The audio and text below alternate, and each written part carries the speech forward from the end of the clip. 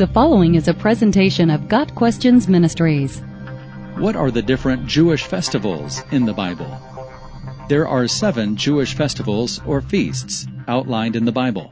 While they are mentioned throughout Scripture, we find instructions for all 7 laid out in Leviticus chapter 23. Leviticus 23 verse 2 refers to the 7 Jewish festivals, literally appointed times, also called holy convocations. These were days appointed and ordained by God to be kept to the honor of His name. These times of celebration are important not only for Israel, but also to the overall message of the Bible, because each one foreshadows or symbolizes an aspect of the life, death, and resurrection of the Lord Jesus Christ. The book of Leviticus contains God's instructions to His chosen nation Israel on how they were to worship Him. It contains detailed instructions about the duties of the priests, as well as instructions on observing and obeying God's law and the sacrificial system. God designated 7 specific feasts that Israel was to celebrate each year. Each one of these festivals is significant, both in regards to the Lord's provision for His people and in regards to the foreshadowing of the coming Messiah and His work in redeeming people from every tribe, tongue, and nation. While Christians are no longer under any obligation to observe any of the Old Testament feasts, we should understand their significance and importance nonetheless.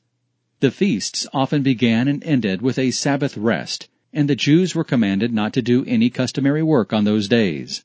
Both the normal weekly Sabbath and the special Sabbaths that were to be observed as part of the Jewish feasts point us to the ultimate Sabbath rest, which is found only in Jesus Christ. It is a rest that Christians experience through faith in the finished work of Christ upon the cross. Beginning in the spring, the 7 Jewish feasts are Passover, the Feast of Unleavened Bread, the Feast of First Fruits, the Feast of Weeks, the Feast of Trumpets, the Day of Atonement, and the Feast of Tabernacles. The Jewish feasts are closely related to Israel's spring and fall harvests and agricultural seasons. They were to remind the Israelites each year of God's ongoing protection and provision. But even more importantly, they foreshadowed the redemptive work of Jesus Christ. Not only did they play significant roles in Christ's earthly ministry, but they also symbolize the complete redemptive story of Christ, beginning with His death on the cross as the Passover lamb and ending with His second coming, after which He will tabernacle or dwell with His people forever. Here is a brief summary of the spiritual significance of each of these 7 Jewish festivals or feasts. It is interesting to note that the first 3 occur back-to-back, almost simultaneously. The Feast of Unleavened Bread starts the very day after Passover is celebrated. Then, on the second day of the Feast of Unleavened Bread, the Feast of First Fruits begins. Passover reminds us of redemption from sin. It was the time when Jesus Christ, the Lamb of God, was offered as an atoning sacrifice for our sins. It is on that basis alone that God can justify the ungodly sinner. Just as the blood of a lamb sprinkled on the doorpost of Jewish homes caused the Spirit of the Lord to pass over those homes during the last plague in Egypt, so those covered by the blood of the Lamb will escape the spiritual death and judgment God will visit upon all who reject Him. Of all the festivals, Passover is of the greatest importance, because the Lord's Supper was a Passover meal. In passing the elements and telling the disciples to eat of His body, Jesus was presenting Himself as the ultimate Passover lamb. The Feast of Unleavened Bread followed immediately after Passover and lasted 1 week, during which time the Israelites ate no bread with yeast, in remembrance of their haste in preparing for their exodus from Egypt. In the New Testament, yeast is often associated with evil. And just as Israel was to remove yeast from their bread, so are Christians to purge evil from their lives and live a new life in godliness and righteousness. Christ as our Passover lamb cleanses us from sin and evil, and by His power and that of the indwelling Holy Spirit, we are freed from sin to leave our old lives behind, just as the Israelites did. The Feast of First Fruits took place at the beginning of the harvest and signified Israel's gratitude to and dependence upon God. According to Leviticus 23 verses 9 through 14, an Israelite would bring a sheaf of the first grain of the harvest to the priest, who would wave it before the Lord as an offering. Deuteronomy 26 verses 1 through 11 states that when the Israelites brought the first fruits of their harvest before the priest, they were to acknowledge that God had delivered them from Egypt and had given them the promised land. This reminds us of Christ's resurrection as he was the first fruits of those who have fallen asleep. 1 Corinthians 15, verse 20. Just as Christ was the first to rise from the dead and receive a glorified body, so shall all those who are born again follow him, being resurrected to inherit an incorruptible body. 1 Corinthians 15, verses 35 through 49. The Feast of Weeks, or Pentecost, occurred 50 days after the First Fruits Festival and celebrated the end of the grain harvest. The Greek word Pentecost means 50th. The primary focus of the festival was gratitude to God for the harvest. This feast reminds us of the fulfillment of Jesus' promise to send another helper, John 14, verse 16, who would indwell believers and empower them for ministry. The coming of the Holy Spirit 50 days after Jesus' resurrection was the guarantee that the promise of salvation and future resurrection will come to pass.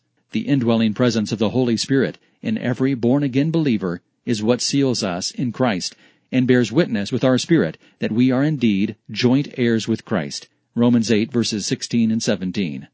After the spring feasts conclude with the Feast of Weeks, there is a period of time before the fall feasts begin. This time is spiritually symbolic of the church age in which we live today. Christ's sacrifice and resurrection are past. We have received the promised Holy Spirit, and now we await his second coming. Just as the spring feasts pointed toward the Messiah's ministry at his first coming, the fall feasts point toward what will happen at his second coming. The Feast of Trumpets was commanded to be held on the first day of the 7th month and was to be a day of trumpet blast, Numbers 29, verse 1, to commemorate the end of the agricultural and festival year. The trumpet blasts were meant to signal to Israel that they were entering a sacred season. The agricultural year was coming to a close. There was to be a reckoning with the sins of the people on the Day of Atonement. The Feast of Trumpets signifies Christ's second coming. We see trumpets associated with the second coming in verses like 1 Thessalonians 4, verse 16. For the Lord himself will descend from heaven with a shout, with the voice of an archangel, and with the trumpet of God, and the dead in Christ will rise first. Of course, the sounding of a trumpet indicates the pouring out of God's wrath on the earth as well, in the book of Revelation. Certainly, this feast points toward the coming day of the Lord. The Day of Atonement occurs just 10 days after the Feast of Trumpets. The Day of Atonement was the day the high priest went into the Holy of Holies each year to make an offering for the sins of Israel. This feast is symbolic of the time when God will again turn his attention back to the nation of Israel after the fullness of the Gentiles has come in, and all Israel will be saved. Romans 11, verses 25 through 26. The Jewish remnant who survived the Great Tribulation will recognize Jesus as their Messiah, as God releases them from their spiritual blindness and they come to faith in Christ. The Feast of Tabernacles, or the Feast of Booths, is the 7th and final feast of the Lord, and took place 5 days after the Day of Atonement. For 7 days, the Israelites presented offerings to the Lord, during which time they lived in huts made from palm branches. Living in the booths recalled the sojourn of the Israelites prior to their taking the land of Canaan. This feast signifies the future time when Christ rules and reigns on earth. For the rest of eternity, people from every tribe, tongue, and nation will tabernacle or dwell with Christ in the New Jerusalem. Revelation chapter 21. While the 4 spring feasts look back at what Christ accomplished at his first coming, the 3 fall feasts point us toward the glory of his second coming. The first is the source of our hope in Christ, his finished work of atonement for sins, and the second is the promise of what is to come, eternity with Christ. Understanding the significance of these God-appointed times helps us to better see and understand the complete picture and plan of redemption found in Scripture. God Questions Ministry seeks to glorify the Lord Jesus Christ by providing biblical answers to today's questions. Online at GotQuestions.org.